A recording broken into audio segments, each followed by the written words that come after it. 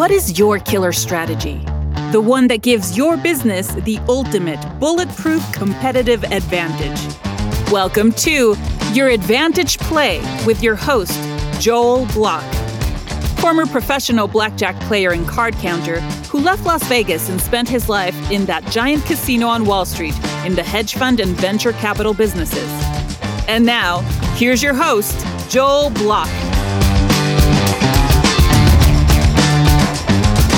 So many people wonder, why can't they get more employee engagement easier? We all know that 70% of people are not engaged, but many of the people who are not engaged say they want to be engaged. But the models, the styles, the processes that we're using now, they're just not working. How do we fix this problem and modernize our communication? To answer those questions, Jeff Deckman. Jeff, welcome to the show.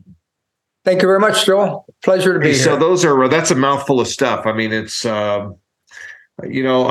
sort of think that a lot of the problems that we're having with employee engagement are derivative of just a lot of the problems we're having in general, just the way that people interact in our society. So what do you think is the problem?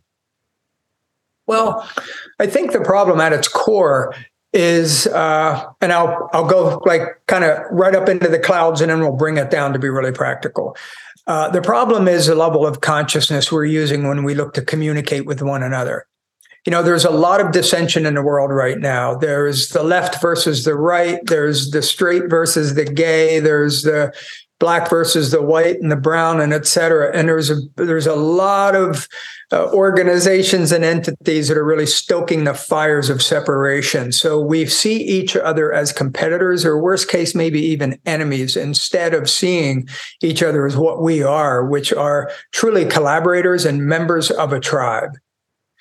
And so one of the challenges we have is, how do we break down the barriers of communication so that we can see the human in the human and interact with one another in a way that creates an environment where people feel free to be able to engage one another, work with one another, and also to disagree with one another.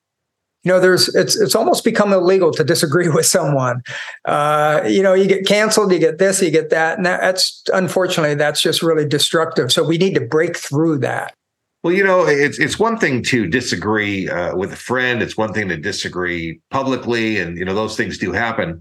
But what about when you disagree with your boss? I mean, there are potentially ramifications to disagreeing with your boss if the boss isn't open to your opinion. Well, yeah, and that's where the problem begins if your boss isn't open to your opinion. A lot of the work that I do, I talk about conscious leadership, and I work with senior executives and high-level middle executives to help them to develop a mindset that allows them to be much more open. The leadership model of today is not command and control top down. That's a dinosaur model. That's an industrial age model, and we're post-industrial age by at least 20, 30 years. The new model today is one where leaders are communicators, collaborators, and facilitators of thinking and action. So it's not so much do what I tell you to do. As leaders, we need to engage our people and build trusting relationships so that it's not about just following my directions. It's following my direction.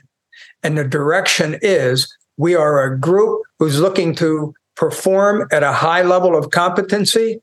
We act with authenticity, integrity, and we respect one another. And that's the culture that we create. And within that framework, disagreements are going to happen. And disagreements are simply an opportunity for somebody to learn something. Disagreements are not liabilities. They're assets in a knowledge economy like we're in now. So, when I'm working with clients and, when I've had my companies that I've built before, I wanted that feedback loop. I wanted people to push back, because when they did, they either took us through a process where I was able to show them why my thinking was more correct, or they were able to show me where my thinking may have been off. And we need to function as a tribe, as a collaborative tribe, and tap into the collective genius of everybody in that company. So if you're a leader and you can't handle pushback, frankly, you shouldn't be in leadership. I'll tell you, I like everything you're saying. I agree with everything that you're saying, but so many companies are so far away from this. They're not even close to what you're describing. I mean, you're describing almost a utopian kind of work environment. I mean, a really nice environment where people cooperate, they talk, they're friends, they disagree, they argue, they debate, they come up with a resolution. I mean, all great ideas. How does a company get onto the path of changing their culture to be more like that? Well, the first thing that I tell people is, look, there are no magic wands. And this is not woo-woo. This isn't about let's go hug everybody. This is about moving the needle. This is about improving employee engagement, making it safer for more of those conversations to happen. In every organization, you probably have, Gallup says there's 16% of the people that are actively working against the organization. That's probably going to continue. But what we're looking to do is we're looking to create the environment where we start to move the needle. And that has to come from a leadership standpoint. We have to go in and own some of the mistakes that we've made. We have to be able to set the expectation for the workforce to say, look, we need to communicate better, because at the bottom line, there's a really good article on my website. If you go to www.jeffreydeckman.com, go into the white paper, the resources section. There's a white paper in there that gives a formula on how employee engagement increases profitability at the end of the day.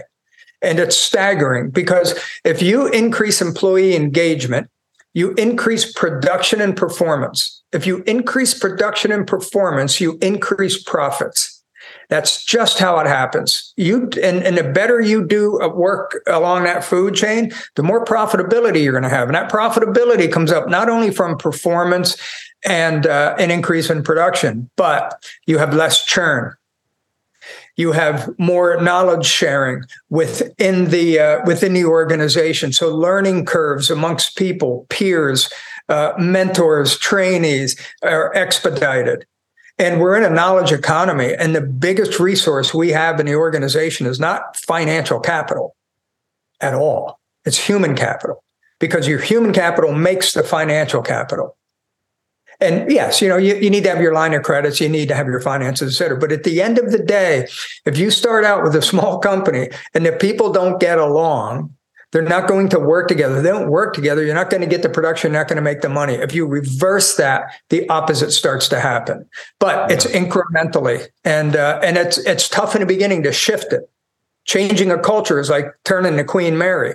It's really hard to turn it, but once you get it turned in the right direction, it has a tendency to stay in that direction, because the people like it and they become stewards of it. So let's say that a company wants to go in a new direction. Who are the first people that they have to get to buy in or get trained in the new system or learn whatever they need to learn? Yeah, it really, there has to be a level of commitment right from the top. Now, a lot of times I go into companies and, I'm a boomer. I'm 66 years old. So I grew up in the old way. And I can go in and I can talk with a CEO my age or maybe a little bit older. And they say, look, I'm too old of a dog to change my tricks that much. But I really want this in my next generation of leadership. It's what I want my legacy to be. So I have to have that level of support, which means that they have to be open to some of the changes. Then the C-suite people and that next level, they're the ones that you really have to get them thinking differently and seeing the value of doing what it is that the changes they need to make, and see how it comes back to help them. Without intrinsic motivation, change is not going to happen. And then once you get that leadership team saying, okay, this is where we want to go, there's a really important and hidden asset in every organization. It doesn't show up on the org chart, but they're very influential. I call them tribal leaders. And they are people within each department or group that are highly respected by the people that are in there. And as a result, they're very influential. So I really support identifying who those people are. They may not show up on the org chart. A lot of them do, but there's a lot of managers who are in position of authority, but don't have the following of the people. So they're not that tribal leader. So what you want to do is you want to identify those folks, pull your frontline managers in, identify who those tribal leaders are, and start to engage them and let them see that you're serious. Because if you're serious, they'll start to become serious. But chances are they've seen a bunch of change management exercises that haven't worked. So it might be a tough sell, but you got to start somewhere. What about like these leaders? I think some of the people that kind of throw their weight around, they kind of push people around. Yeah. I think partly it comes out of insecurity, that they're not confident in their own ability to rationally get people to buy into things. So they create dictates and they just say things and they blurt things out. So how do you deal with people that are maybe a little bit insecure, that are afraid to relax, afraid to be a little bit looser because they don't know how to get their way in a rational way? Yeah, I talk about in my book, which is called Developing the Conscious Leadership Mindset for the 21st Century. You can find it on Amazon. Just look up my name. I talk about the importance of two things. One, seeing the human in the human. And the other is, if you don't love people, you shouldn't try to lead people. Now, I don't mean hug people, love people, but like really respect and root for them. So when I see a leader like that, the first thing I do is I think, I don't know how that individual was raised.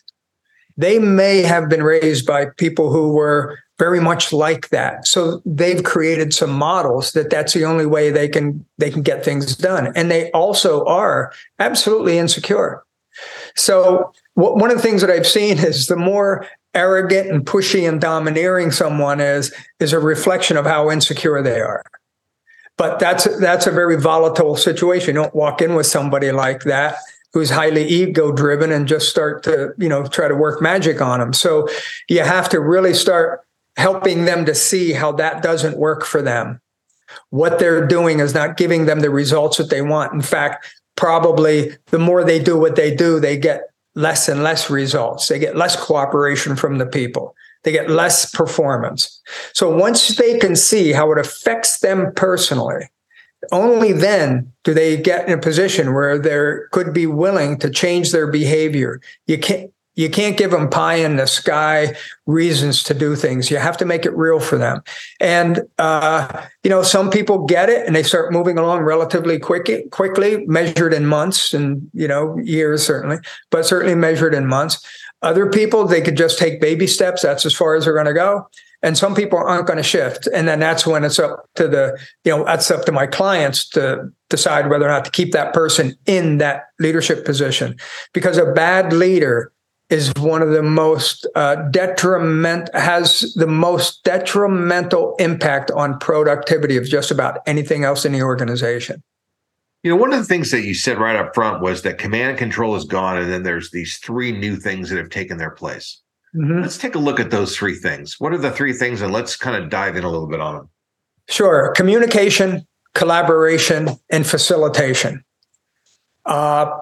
I think, and I've been in leadership, 45 years. I've been a leadership development consultant for the last 17, built my own companies.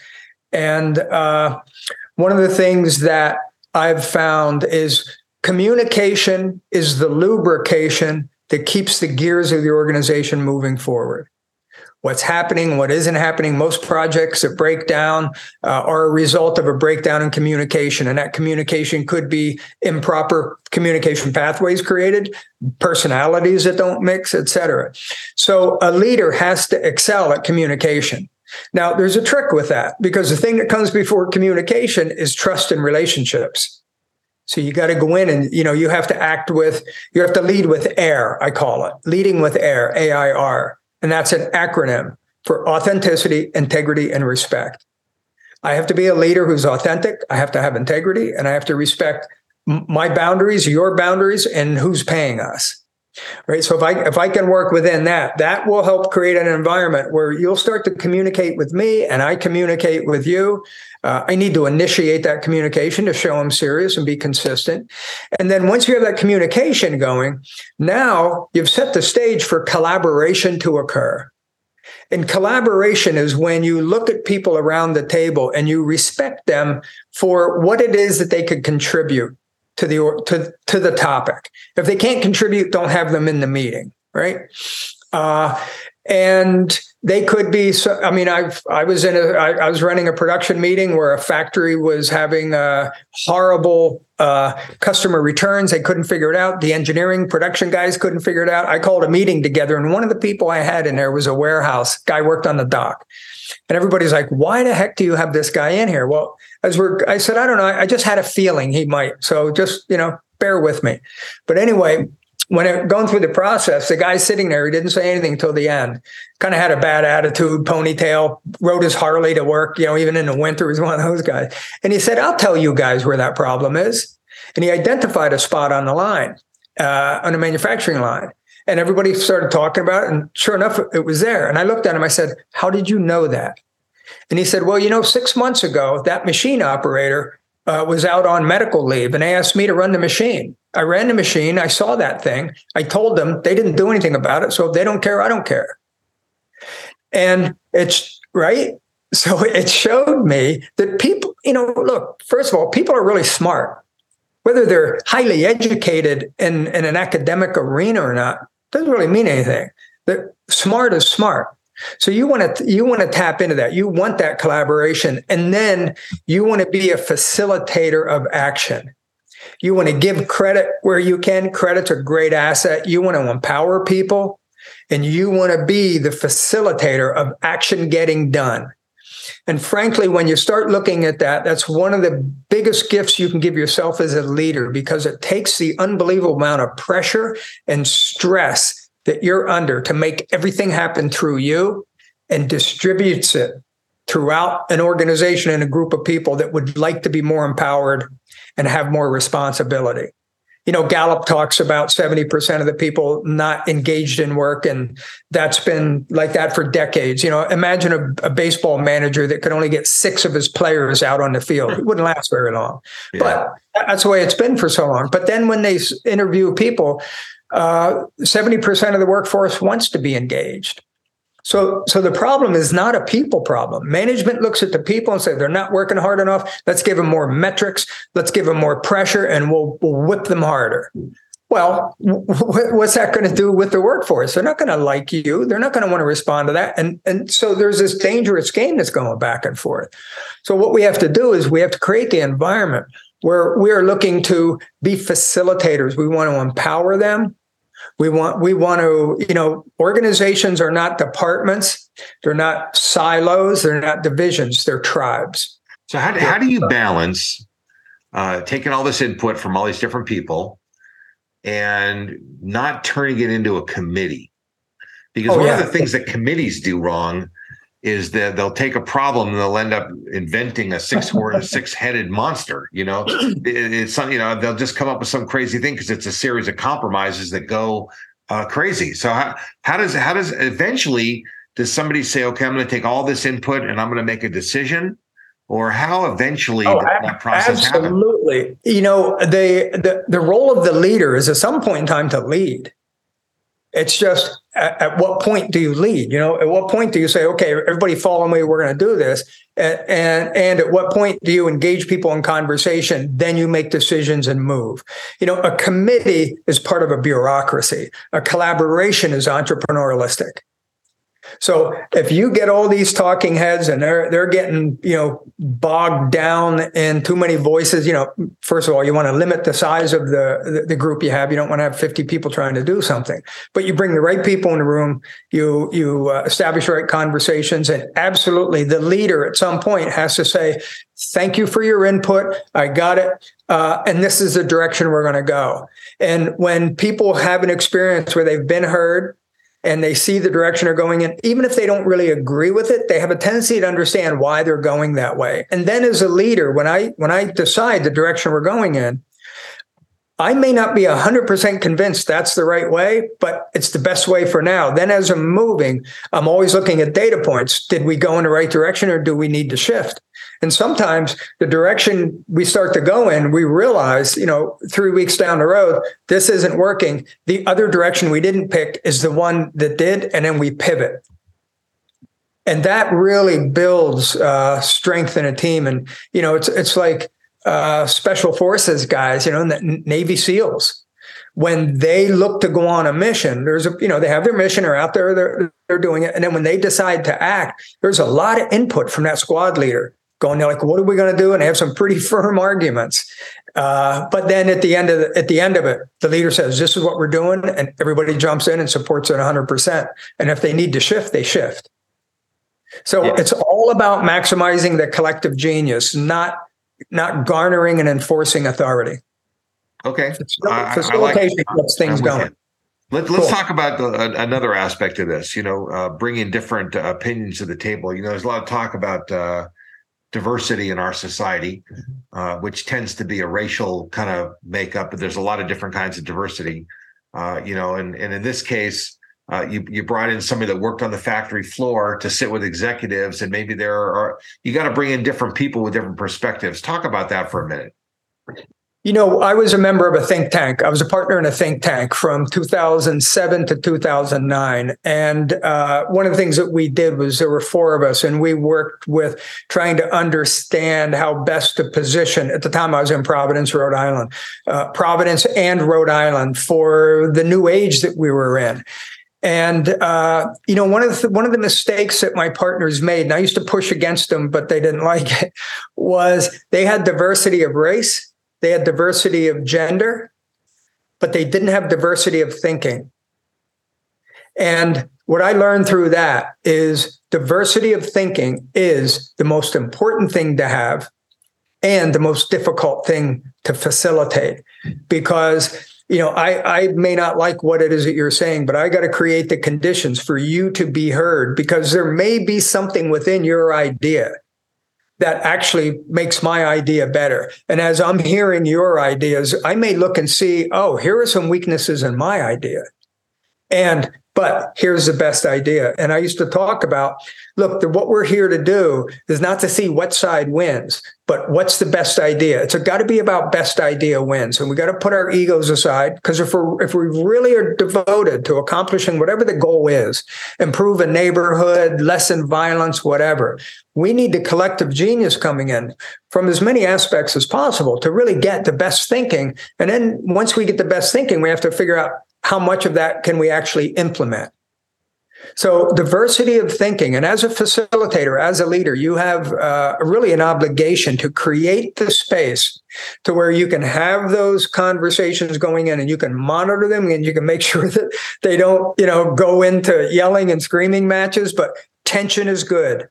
Disagreements and diversity of thought that causes conflict in organizations is healthy, because it means somebody's learning something and something's happening. But you have to make sure it doesn't turn into a street fight.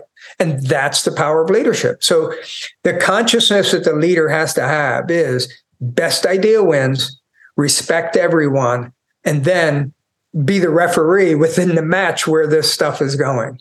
And it's really hard. Let's I struggle with it all the time. Let's shift gears one more time.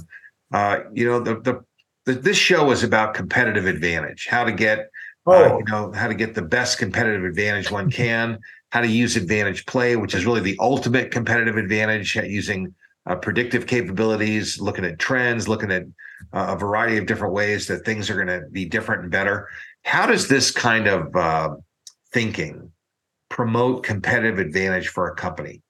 I'm really glad you answered that question, because this is the motivation. This is the only reason anybody would be willing to do the hard work to go through the processes that I'm talking about. The most powerful resource you have in your organization is the collective genius and energies of the people that are in there.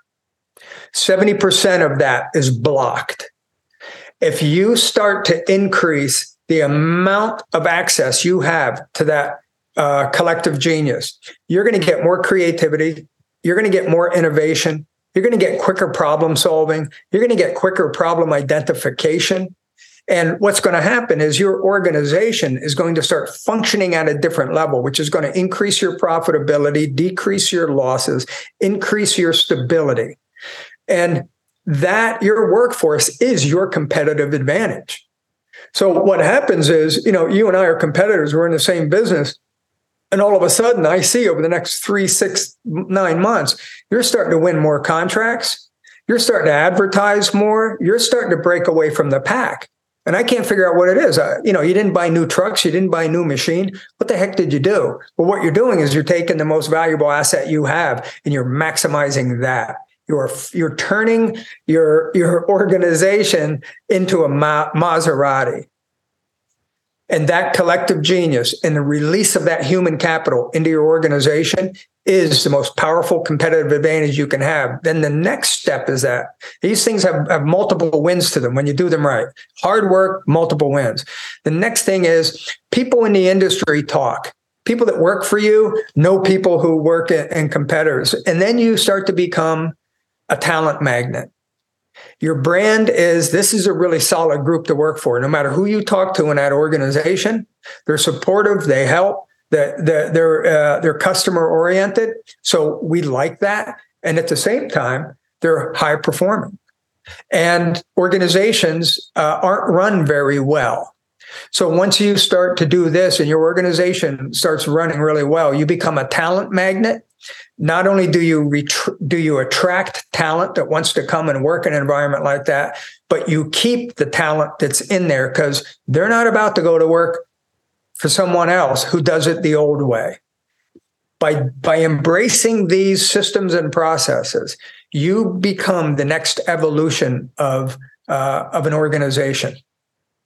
And you become perfectly designed for today's world. What it sounds like to me. It sounds like when you ask people to share their ideas, and you're tapping into that collective genius that you're talking about, you get more ideas. And then if you can get people enthusiastic because they have ownership of some of the ideas, then their execution gets better. And that's kind of what makes the wheel spin. So, right. Really makes a lot of sense. And then they have a sense of ownership plus a sense of stewardship. Ownership because, hey, this is how, my idea has at least been in this thing. And, this is my team. So I want to protect my team.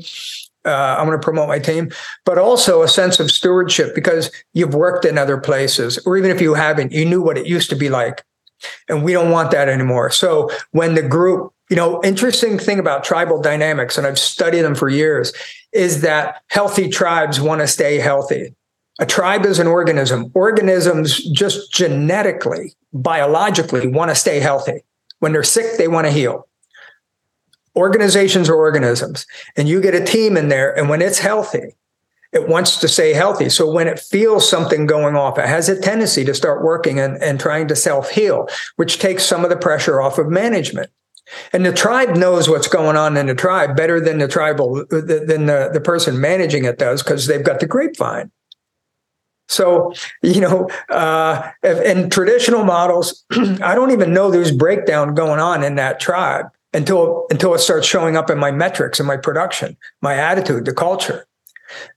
With this new model, because they're never going to let you fully in it because you're next level of management and you're not in that space, but you create an environment in there where those people will keep their environment healthy. And they'll come to you when there's a problem. And better yet, they will work it out amongst themselves. They'll go up and go, "Hey, Joel, look, man, I don't like the way you're functioning here. You fell down on that project. That's not how we work here." And a lot of that stuff gets worked out on that peer-to-peer level. And peer pressure is one of the most powerful influences on people, both positive peer pressure and negative. It's what's interesting about this. A lot of companies use 401k benefits, stock ownership programs, to try to create ownership and get people to work harder. And those things don't work.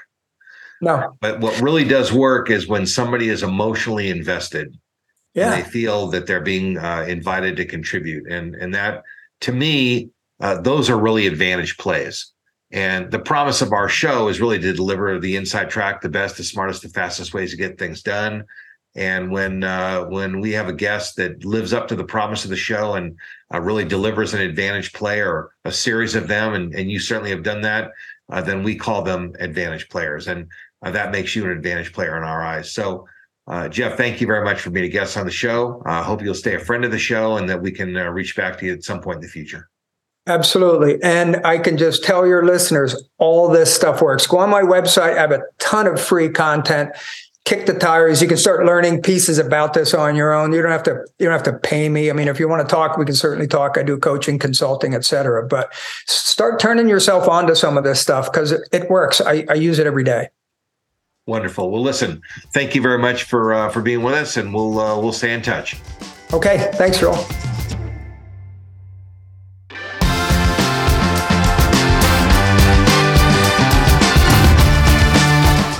You've been listening to Your Advantage Play with your host, Joel Block.